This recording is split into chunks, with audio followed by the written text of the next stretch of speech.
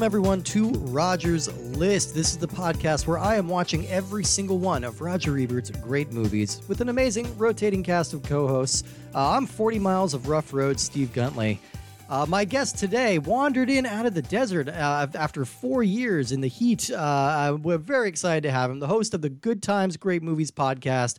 It's Doug McCambridge. Hi, Doug. Oh, I'm so happy to be here. Also, quite dehydrated. I can imagine. But I passed up all the cold beer. I mean, on any other day, I would have grabbed it and been a horribly abusive husband / father. But I really need water right now. We'll just have some ice chips. Try not to scuff up the floor when you land. I'd appreciate it. Today we are talking about the movie Paris, Texas. This was released November 2nd, 1984, directed by Wim Wenders and starring Harry Dean Stanton, Natasha Kinski, Dean Stockwell, Aurora Clement, and Hunter Carson. A very interesting movie to talk about. So, kind of piggybacking off of last week's episode, I was talking to my guests, who you might know, the two hosts of Film Shake, Nick and Jordan.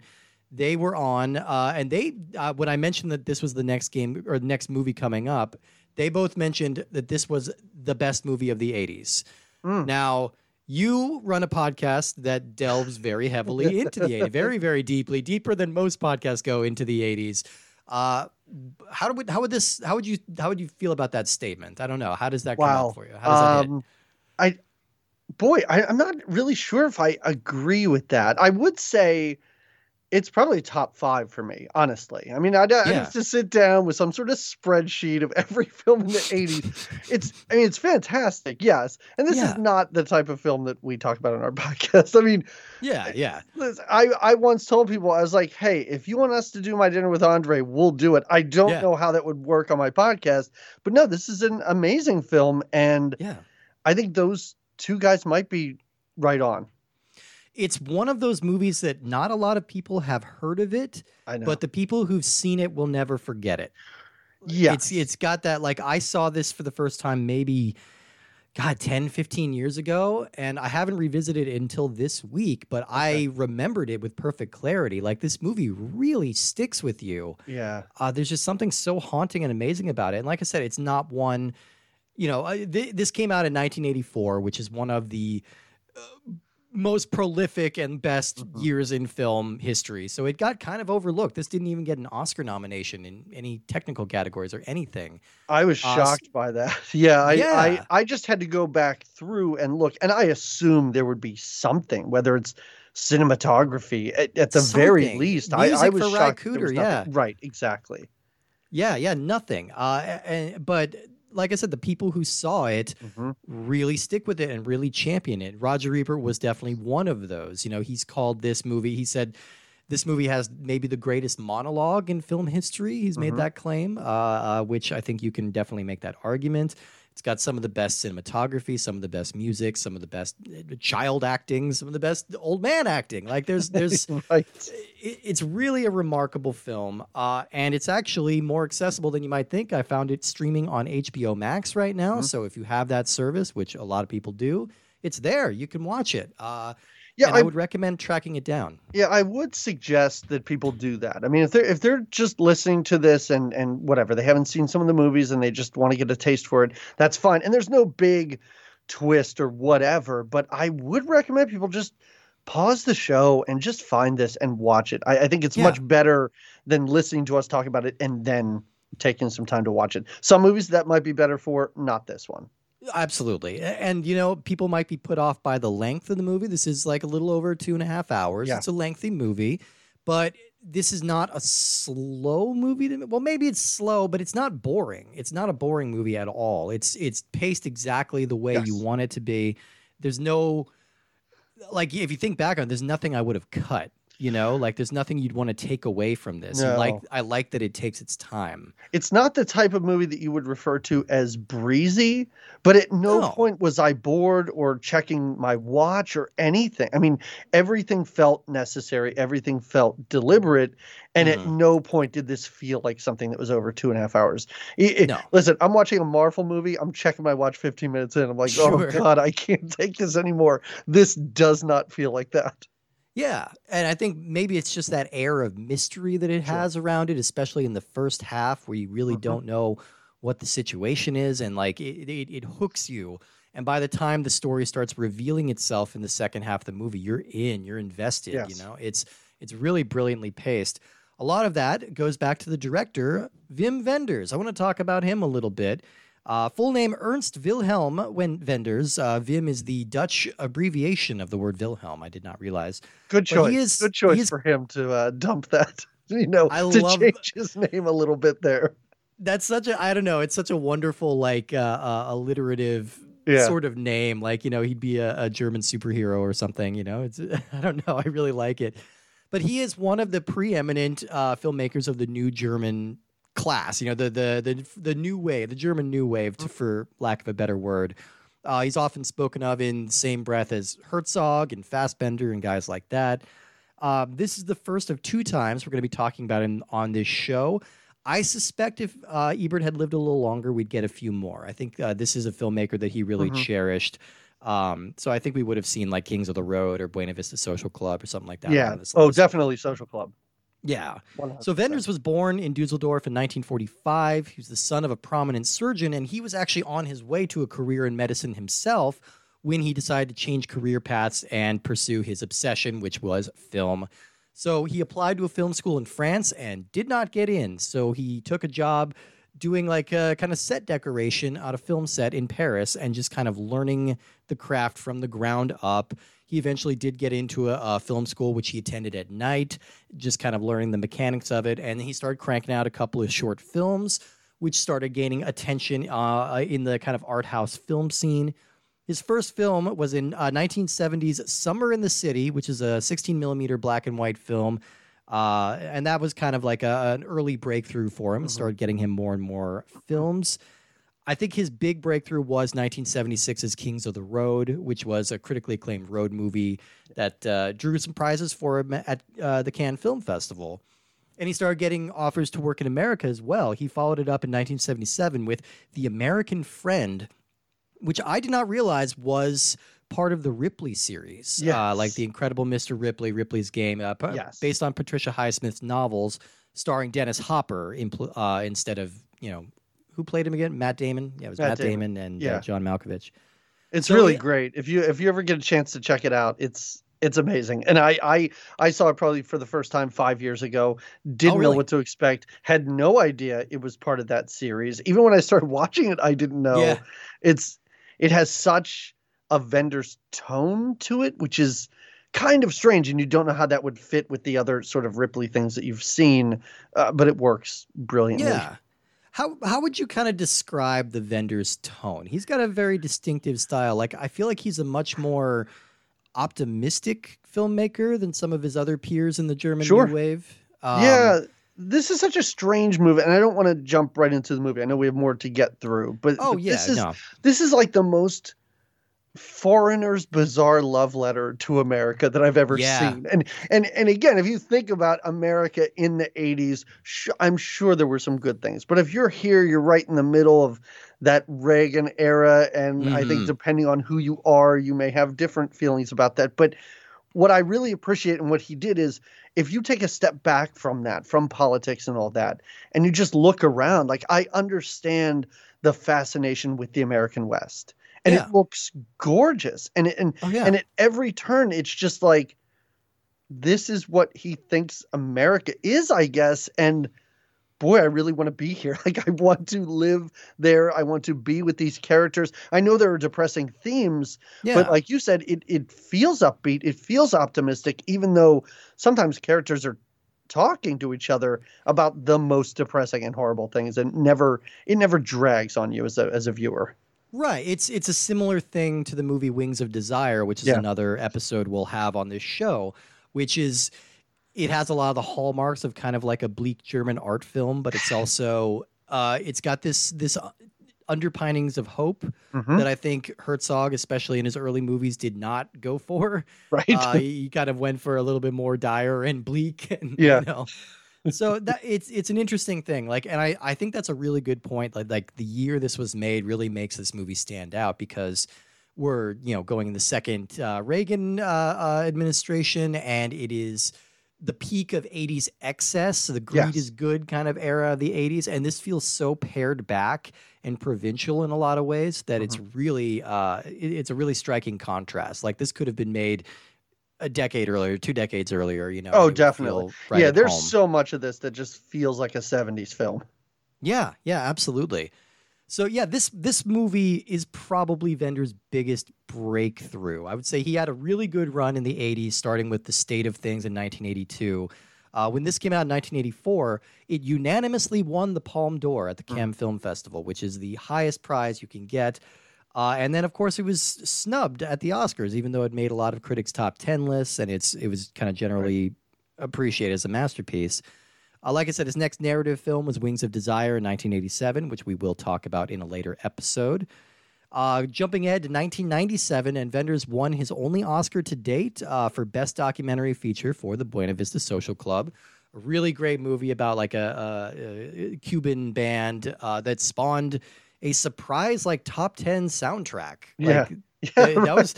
There was a while where the Buena Vista Social Club was on the radio, like on pop radio. It was pretty cool. It was huge. I remember my mom bought the album. And I'm like, what the hell is this? Like, what are you doing? I mean, and she hadn't even seen the movie. It was just, she loved the music. I think it took her 10 years later to see the movie. Like, this wasn't like a huge movie, but the soundtrack was really big for whatever reason.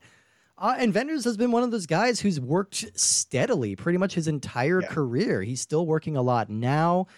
He does mostly documentaries these days, but he is very good at that. Yeah. He's also directed music videos for like U2, and he's a really accomplished art photographer as well. He's had several exhibits in museums like for the last 40 years. And by all accounts, just kind of a nice, quiet guy who lives a simple life in Germany. He's been married to the same woman for like 30 years at this point. I don't know. Good on him. I hope he keeps working. I'd like to see another kind of big breakthrough from him. I admit I haven't seen any of his modern films since Buena Vista, but I don't know that they get too much of a release here anymore. Yeah, I'm not sure that I have either. I don't have his filmography in front of me, but I feel like if I did, it might be bad to say, but I guess they didn't make much of an impact. Yeah, and that's what I understand from most of his latter work, but not a knock on him. Sure. One of the other key figures we really need to talk about in this movie is Sam Shepard, who is the great American playwright and actor who co-wrote this movie alongside another weird and interesting figure, L.M. Kit Carson. Sam Shepard, of course, he at this point was kind of on the hottest streak of his career. He won Tonys for True West, and he was nominated for an Oscar for The Right Stuff as a supporting actor. So he was kind of in the limelight. Him being attached to this movie was a pretty big deal. Yeah. And he collaborated with L.M. Kit Carson, who had a very weird career in his own right. He kind of he gradually worked his way up as a screenwriter. He did the remake of Godard's Breathless with Richard Gere that I haven't seen, but it's not worth watching. Probably not worth watching. Then he hit it big with this movie. And do you know the movie he wrote right after this movie? No, what was it? Texas Chainsaw Massacre 2. Yes, which is a movie I imagine. Have you done that on Good Times Great Movies, or will you do that? Because that movie's bad shit. Yeah, that's a crazy movie. That's a movie that I personally do not like. But when people say it's their favorite, I kind of get it. Like, there are some people that love that movie, and it doesn't make any sense in any part of the rest of the series. Gross. And Dennis Hopper is just munching on the scenery. Yes. You couldn't imagine a more opposite movie to Paris, Texas, and Texas Chainsaw Massacre 2, while still taking place in Texas. And you would get that from like a working film writer, someone that has like 30, 40, 50 credits, but that's not this guy. No, he's got like a handful of writing credits, and it's just bizarre that these two are even in there. It's so weird. And then most of his movies after that just didn't really get much of a release at all, But it's definitely very interesting. At the time of this movie, he was married to the actress Karen Black from 5 Easy Pieces, and their son Hunter plays Hunter in this movie. He'd never acted before.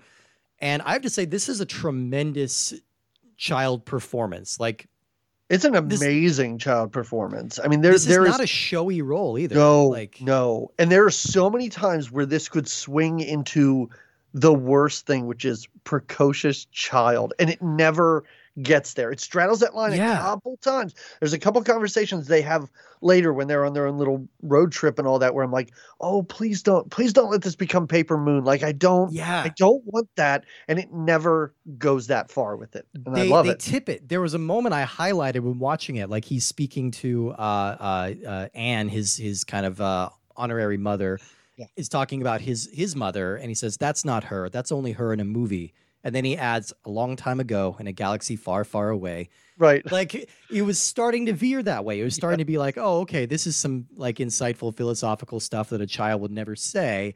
But then they tack on the Star Wars thing, and it's like, okay, you're bringing it back. And then you watch him playing throughout the movie, and you can tell it's Vendor's just like, okay, I just want you to play like you normally would. Right, exactly. He's acting like a kid. He's like, yes, and it's space stuff, and yeah, it's like it's all kids Star that Wars. are so into dinosaurs, and like, how do you know all these names of dinosaurs, you little weirdo? But kids have that, and kids get so into that. So anytime he does that, it sort of does make sense. And they're plugged in enough to know that a 7-year-old in 1983 would be obsessed with Star Wars. So they get that. They get that. Yeah, I really like that performance. One of the other big key figures here is one of my very favorite people on Earth, and that's Harry Dean Stanton. So one of my favorite things in the world is when a kind of raggedy character actor who's been around the periphery for a million years finally gets a lead role or gets a really show-stopping role, and everybody kind of notices them for the first time. You know, like your J.K. Simmons, your John Hawkes, your guys like that. Yep. And this is one of the best examples of that ever. Harry Dean Stanton was 60 at the time of this shooting. He'd been in 100 films before this. 100 films. Crazy. That's nuts. He'd been in everything. You know, I think at this point he was best known for his role in Alien, I would say. But, I mean, he's been in everything. He's a favorite of David Lynch and a million other filmmakers. But he'd never had a lead role before this. And he's only had one other since. That was a 2017 film called Lucky, which sadly proved to be his final film. He died a little after that at the age of 91. But he's one of those who was never bad. So much so that Roger Ebert, in his Roger Ebert's Video Companion, he had a little glossary of what he called his film rules.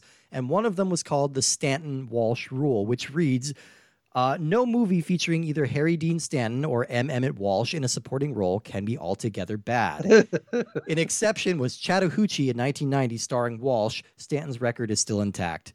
I don't know when that rule was written. There's probably been a bad Harry Dean Stanton movie since then. There has to be. I mean, I'm not trying to knock the guy, but come on. You churn out that many films. You have that many credits to your name.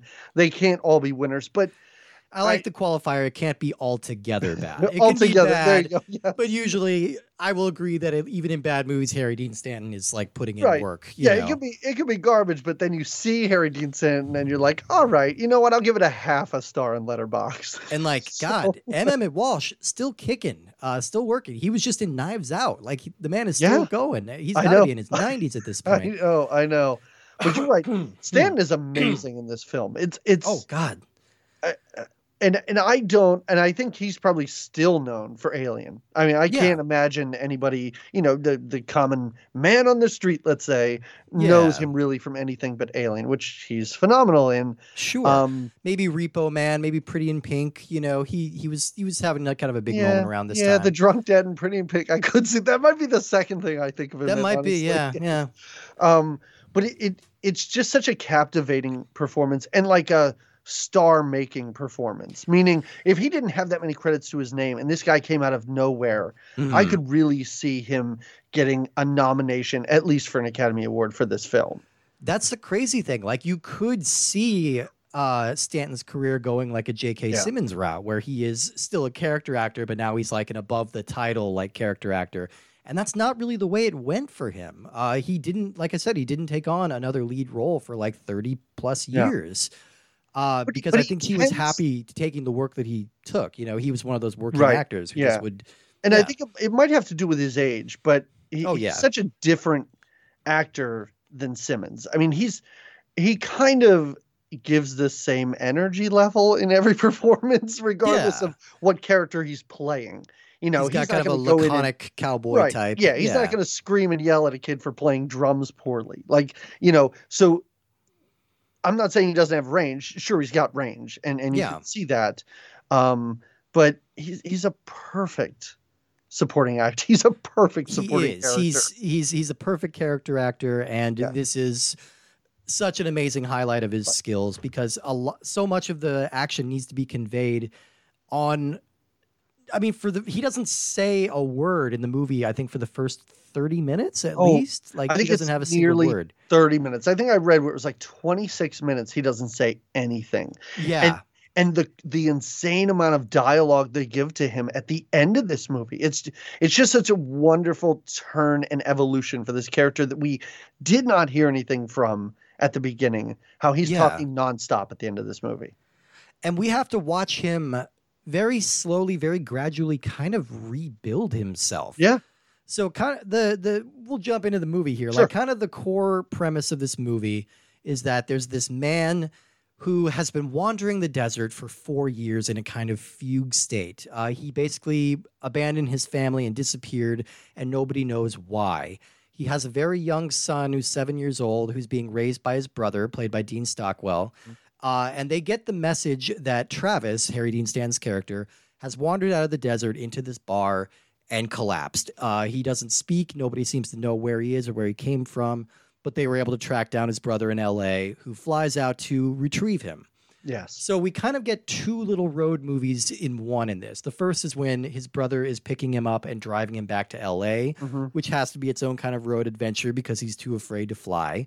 Right. And the second is when Travis is driving back to Texas with his son to try and find his wife and the boy's mother and kind of try and rebuild the family. And so we're learning gradually what happened and what sent him on this odyssey. And it doesn't go the way you think it's going to go necessarily.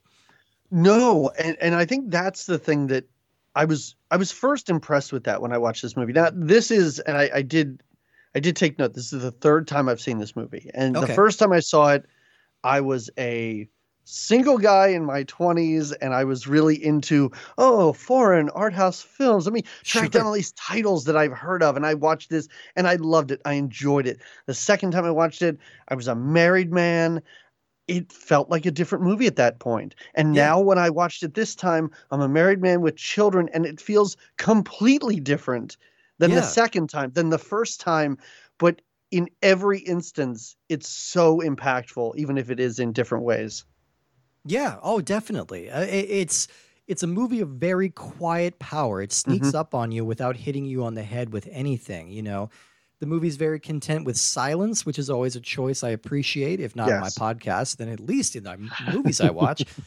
And there's a great sense of emptiness. I think that's one of the central metaphors of the movie is looking at these American landscapes as being like completely devoid, but also more hospitable to him than civilization. In the early part of the movie, you'll notice that like anytime he's having a conversation with somebody that isn't his brother, it goes poorly. Like the person is kind of hostile or rude, like or the doctor's trying to shake him down. The car lot lady's just kind of brusque with them. Like it's heightening this sense that Travis feels so alienated from everything, you know, and that the only solace he can get is when he's out in those big, wide, empty spaces. And I think there's a difference between emptiness and openness too, because that's what I feel. I don't feel that empty is a bad thing for this character. I don't think that empty is a bad thing even in Vendor's eyes. I think it's more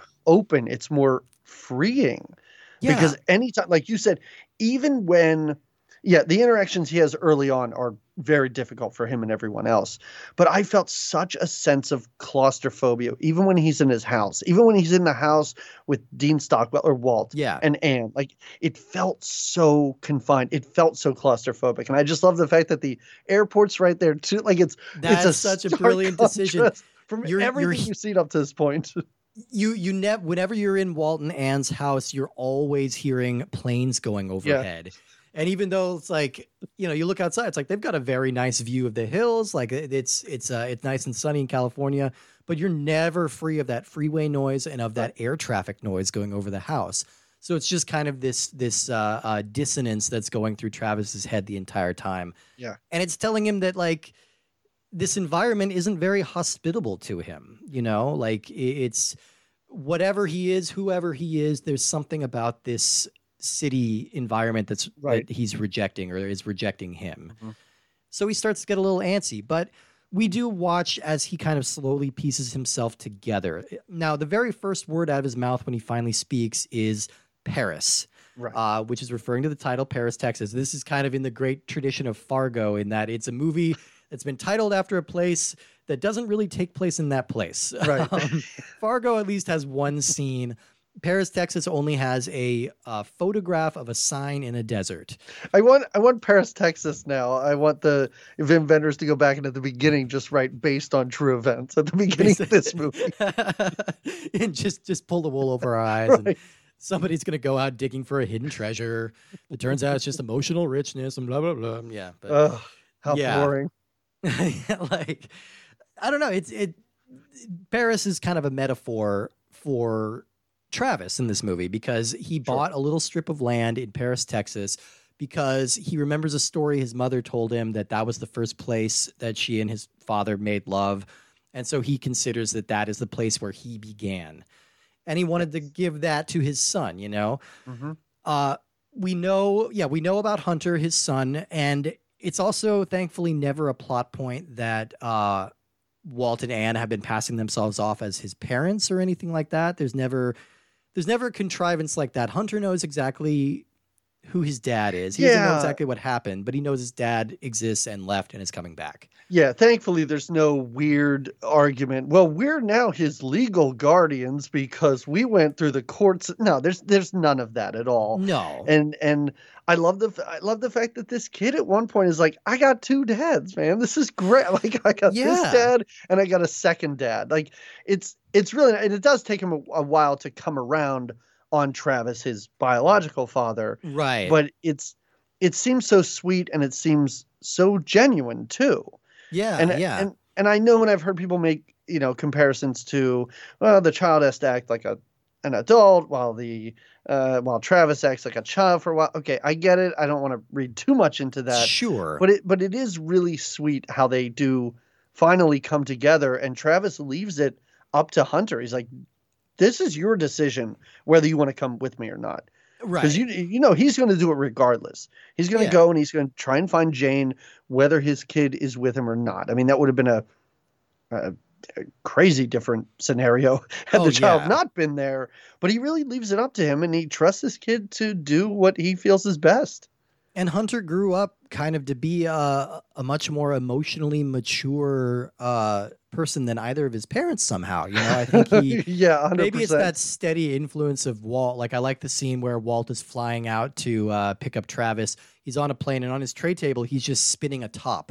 Yeah. Which is just a nice visual demonstration of this guy is steady. He is reliable. You can count on him. Right. He can roll a top on an airplane.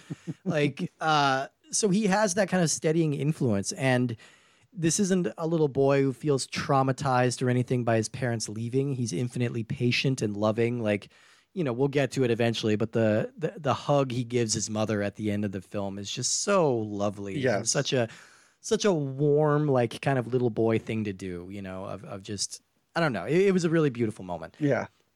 Although it is such a strange film, and I'm not trying to fast forward, but you're talking about hugs at the end of this movie, so I think we're jumping all over the place here. Oh, no, yeah, well, please jump around. It's so interesting to think that if Travis had not even shown up, and there's reason to believe that Walt probably thought he was dead. If you haven't seen... Oh, I mean, they said as much, yeah. This crazy alcoholic for 4 years, you probably assume this guy's dead. I don't think they have any idea where Jane is. So if none of this had happened, you can assume Hunter would have been just fine. He would have had a great life with these people. And there's part of me now watching it this time that did wonder if this was the right thing to have happen, because we don't know what's going to happen with Jane. We don't know what's going to happen with Travis. I mean, no. And it's odd because clearly Travis had a horrible upbringing, with both of his parents and how abusive and terrible that relationship was. And it just seems odd that his goal is to be like, well, my child needs to know who his biological parents are, even if we're not great people. And there's still part of me, even at the end, when I'm like, what a great ending, that goes, is this going to really screw this kid up? Like, was you this have to the worry. best thing to happen? Yeah. Yeah, you think about that too, because that big symbolic gesture at the end of Travis reuniting his son with his mother, and then removing himself from the situation. I think he recognizes that he's too far gone. He's done too much damage. He needs to step away, and that's kind of the noblest sacrifice he can make, and it's the way he can atone for leaving in the first place. But he's also still leaving some tatters behind, because he took this little boy from his brother and sister-in-law. They loved this little boy. He was a major part of their life for 4 years, and they just took him without saying goodbye. And there was an original version of the script where Walt and Anne are on the road trip with them. And then gradually, as they go along, first Anne leaves, and then Walt leaves. And Walt wanders off into the desert, and it's implied that he's going to kind of follow the same lost path that Travis was in the beginning. Oh, and that's so horrible. I'm glad they didn't do that, because I like to think, oh, Jane's going to take him back to Walt and Anne, and the three of them are going to raise this kid together. Right. Yeah. Yeah. You would hope, and and I think, that version of the script would have hit that a little bit too hard, maybe. Yeah, definitely. But it does feel a little cruel, especially because Anne in particular is so kind to him. Like, goes out of her way to really make him feel like he's still part of the family, and that he can take time to heal there. And you can tell in that phone conversation in her kitchen, when she's getting all the news that he's gone and he's taken his kid, she's really hurt by this. She even has a conversation with Walt, and she's like, I don't think this is a good idea. Like, this is probably a mistake here. Yeah. So, and we also learn, about Jane's situation and her work and her life in Houston. And you also have to wonder if that's the stablest environment for him to be in. I don't know. She doesn't seem to be in as desperate a situation as some of the other girls in the club with her. Right. Like, if you contrast, I guess that's kind of the jump ahead. We learn that Jane has been working in this kind of peep show as a stripper, as kind of it's not really clear that she's a prostitute. Right. I don't think she is, but I think some of the girls that work there are. And so she's kind of working there in Houston, where she just sort of enacts these fantasies for people in this little bubble, and so you do have to wonder, like, is she in a place where she'd want to be taking on this extra responsibility, and like all the reasons that she had for leaving in the first place are still present? So I don't know. There's an interesting question to ask about the ending there. It's something that's kind of interesting, because it's almost as though Travis needed his son to get him out of the funk that he was in. But then he's so self-aware to understand, I would be a huge burden on this kid. My job is to reconnect this child with his mother. Then I guess he's assuming that the child's going to be enough to get the mother out of her funk or out of this line of work or get her life on track. And it's so bizarre that he understands. He sort of understands finally at the end of this movie, and I think this is the turn that we've been waiting for the whole time, that he is to blame. And you don't know how much of, in his mind, this is Jane's fault. Everything is Jane's fault, blah, blah, blah, so on and so forth. But when he's talking to her for the last time, he admits outright, I did this. I was to blame. It's my fault. So then he's removing himself from that scenario, and good on him.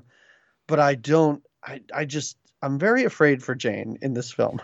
Yeah. It's a scary situation. The whole sequence that is set at the club in those peep rooms where they're separated by the double-sided glass are really an incredible moment. It's a very long scene, two very long scenes kind of strung together. Where it's amazing, though. It's so beautifully shot. The best scenes of this film. If you just watch these clips on YouTube, anyone would be enthralled and want to watch the rest of the film. I mean, so you have Natasha Kinski, who we haven't really talked about. Like, No. she is a German actress. She's the daughter of Klaus Kinski, who is the famously temperamental, let's just say batshit crazy German actor. If you watch My Best Fiend, the Herzog documentary about him, you can see a little bit of what that guy was like. But Natasha was an up and coming actress, kind of a bombshell type in the early '80s as well. This was probably her most substantial acting role at the time, I think. Maybe Tess before that. But she was kind of up and coming. Yeah, I think Tess was something where people started to take notice of her. Yeah. But this, I assume this is where she really blew up, and I assume this is where, this is what led to Cat People. I'm I think Cat People was before this. Was Cat People before this? Cat People might have been before this, yeah. Oh, it might have been 82, I want to say. Yeah, okay. Yeah. All right, yeah. So, yeah, that could be. So, yeah, this either way, this is kind of her at the peak of her powers. Mm-hmm. And, you can poke some holes in her accent work, I think. There's sure. The accent's a little spotty, but I think this is a really accomplished performance because, as we said, Ebert considered this monologue that Stanton is giving towards the end of the film as one of the greatest in American history. And so much of this is just a tight shot on her face, a very, very long, tight shot on her face. And we have to watch her reacting to this story as it unfolds and maintain our interest and she's magnetic in that way. Yes. And really interesting to watch, and just the framing of this scene is so beautiful. The way he has to turn his chair around, even though she can't see him because he doesn't want to have to look at himself. The great shot where she finally turns the light off so that they can see each other and his face is reflected on her body and they're of a soul. The detail of like flipping around and seeing the inside of her room and seeing that the walls are unfinished. So it looks industrial and cold despite like the warm coffee shop environment that she's in. Mm-hmm. Everything about this scene is just so fucking good. It's so, I cannot, and you mentioned it, just the idea of the way to see someone else is to turn off the light on yourself. Like it's so smart. It's brilliant. It's lit amazing. And like you said, when we get that reverse shot from inside of her little area there, and you just see that there's like unfinished walls and drywall sitting there. It's so shocking because she looks beautiful. The surroundings are amazing. Whatever pink tiny sweater they have her in, it looks so fantastic. And just to switch that and be like, no, this is trash town that she's living in right now. This is a horrible life. Nobody should be doing this. It's kind of an interesting reflection with the costume, too. She's wearing all these backless dresses, and then there's like, because she's exposed on the back, and so is the walls, So interesting way of her like reflecting her environment. And apparently Harry Dean Stanton was a little reluctant to take this part because he was concerned about the age gap. He's 34 years older than Natasha Kinski, and he didn't want to seem like a creepo. He didn't want that to be distracting.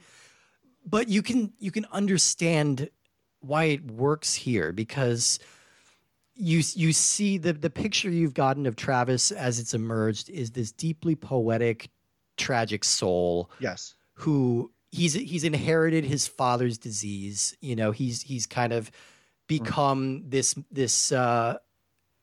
animal that he never thought he would become, never wanted to become. And so he's spending he's going to such extreme measures to atone for it. And you can see how she would be drawn to something like that. Yeah. And the other thing is, so much of this is left unexplained. And that's great. I don't need to know her background. I don't need to know where she came from. She could have been an immigrant, hence not bad, not great accent work, let's say, and he might have seemed like a father figure to her, but that's crap we don't need. I mean, I know enough people in my real life where it's like, that's a weird age gap, and people that get into terrible relationships with people. I mean, we know these people, they're all around us. Yeah. So to get hung up on that has no place in this film whatsoever. It has no place, entering the mind of the viewer.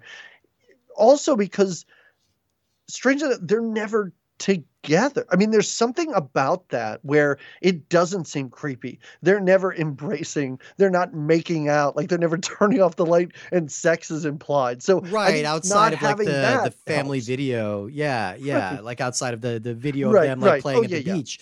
Yeah, yeah. That's kind of the most you get of their actual like physical intimacy. Exactly. So it's not it. Yeah, I agree. It's not like But that, even as the kid said, that distracting. just But feels like a movie anyway. I mean, that yeah, feels like people that have a horrible life pretending to be okay for the camera. right. Yeah, You see yeah. it in every Exactly. photo that's on Facebook. Exactly. Exactly. Yeah. Goddamn. Just what a beautiful, Yeah. rich, satisfying movie. It works on so many levels. It's just so.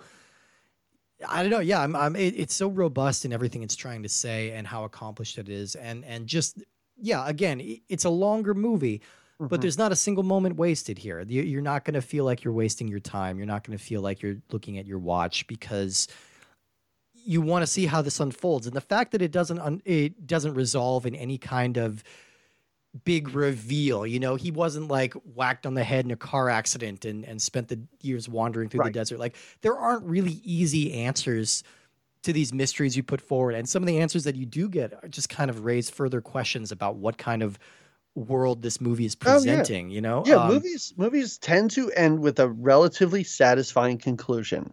Yeah. But this is telling stories of real people, and all of their stories will continue. I mean, Travis, who knows what his story is? Maybe he realizes there's no turning back. We do see him get drunk near the end of this movie, and I kind of Yeah. thought that's a turning point for him now. I thought he was on the straight and narrow, and maybe he even went into this with the thought of Jane and I will get back together. We got our kid. But he gets hammered and probably realizes, now that's it. This is my life. Who knows? He might wander off into the desert at the end. Walt and Anne, like, I love the fact that we don't see them anymore because their part of this story's done. Like they Yeah, may it come is. back later. They may have another story later, but they're finished. It's now Travis and his kid. And at the Yeah. end of this, it's Anne and it's her kid, and now it's their story. That's going to continue on.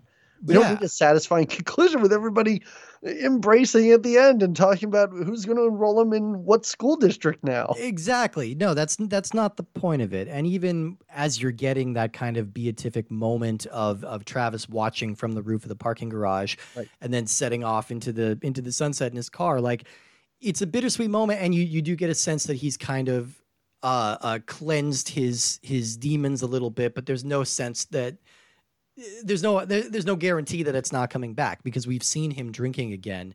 Right. We know he's freed himself from this situation. He's ended this situation in a way that can lighten his soul and can put Yeah. people on the right path and go towards rebuilding something that was lost. Yeah, But there's he's a this- free agent now. He's in the Yes. wind, and we don't know where he's going to end up. It could just be back out in the desert again. Right. And Yeah. and there are times in this movie where we do like to think that he has changed and that he's found himself and that he's a better person. Mhm. But I think he feels that he has done right by his child and his ex-wife. Yeah. But I think in the end, he's probably still that same selfish, abusive drunk who's just Yeah. like, I'm out of here. Like maybe he's self-aware enough to go, they don't need me, or maybe it doesn't want anything to do with them. And that sounds terrible, but maybe it's a mix of both. I don't know, but we shouldn't know if we're watching this movie. Yeah. But we know his path keeps going. You know, Right. everyone's path keeps going, and everyone is. They may not find what they're looking for, but they're going to find something. And Exactly. It's just so beautifully done. Yeah, I absolutely love this movie. Again, on HBO Max right now. Yeah. It's the Criterion print. It's beautifully restored. Gorgeous. We didn't even really mention Ry Cooder and his music here, but like, fuck, it's so good. Like, just really Yeah. spare kind of slide guitar music. Mhm. There's a really great scene where Travis is telling his son all about his own father and the way that he would get paranoid and angry. Right. And instead of an actual song, what we're hearing is Ry Cooder tuning his guitar, which is such a Wow, I strange, didn't even pick up unusual. on that. That's amazing. It's this dissonant noise, like just to kind of show that all right, this is what might have like warped him. This is the root of all of his problems, and it's causing a dissonance in him and in us to be thinking about it. Yeah. You know, so Huh. really expressive and beautiful. And Yeah. Do you have anything final to say about Paris, Texas? I just want to say what this movie does with color is another amazing thing. Oh yeah. I mean, this movie is. We talked earlier. This movie is red, white, and blue all over the place. Oh yeah. Anytime you're outside, anytime you're in an open environment, and it starts at the beginning with that white shirt that he's wearing with his red hat and the big blue sky behind him. Yeah, it is so USA, USA. Even at the house, there's one point where we're outside and you see the shoes lined up, and there's red, white, and blue shoes just lined up in a row. But then what Wenders does is there are a lot of times in this movie where there's either conflict or a transition, and you see it at the end, you see it when Anne's on the phone, and it's just bathed in this green. It looks so sickly and so different and so just unnatural the way the rest of this movie does not appear. Oh yeah, like when he's going through the hallway of the sex club, for the first time, and it's just bathed in this really expressionistic light. But then when he gets in there, he's in blue and she's in red and white. It's so interesting what he does with color. And it's nothing I picked up on the first time I watched it, the second time I watched it. But when I watched it this time, I was so invested in how this movie looks. It's absolutely gorgeous. It really is. It really is. So worth tracking down. I hope anyone listening to this would go to the trouble to track it down and see this movie. One of the great kind of forgotten gems of the 1980s. Yeah. A really beautiful movie. Doug, thank you so much for being here for this one. This is it was really fun to revisit this movie and chat about it with you. Where can people find your amazing podcast, all your stuff? It's the podcast is Good Times, Great Movies. It's an 80s movie podcast. But if you are looking for thoughtful, insightful conversation like this, maybe don't go to that podcast because it's just my co-host and I taking the piss out of movies from the 80s. Which is great. Sure. Sometimes I wish I was covering worse movies so I can take the piss out of shit. But, it's like pretty much all of these are going to be at least like good. I don't think there's going to be any movies on this list that I hate. You would assume. I haven't looked over the entire list. Honestly, much like you are, I'm going to say possibly a Nintendo 64 completionist. I am a Criterion completionist. Excellent. In that I have every spine number 1 through 1000. So I think I went through your spreadsheet. That's insane. I think I went through your spreadsheet and signed up for all the Criterion titles that someone else hadn't already signed up for. So people will hear me again, I guess. I hope so. We're excited to have you back. So we are Rogers List Pod on Twitter and Instagram and all the different places like that. So you can find us there. Be sure to tune in next week because we're staying in the American South, but we're going a little farther north because we are going to be talking about Nashville, one of my very favorite films of all time, Robert Altman's Nashville. I'm really excited to get into that one. So stick around. We're in a chain of Southern movies here for some reason. So I'm going to go with it. Drowning in Americana here. I'm loving it. I'm into it. Yeah. So thank you so much again for being here, and we will see you all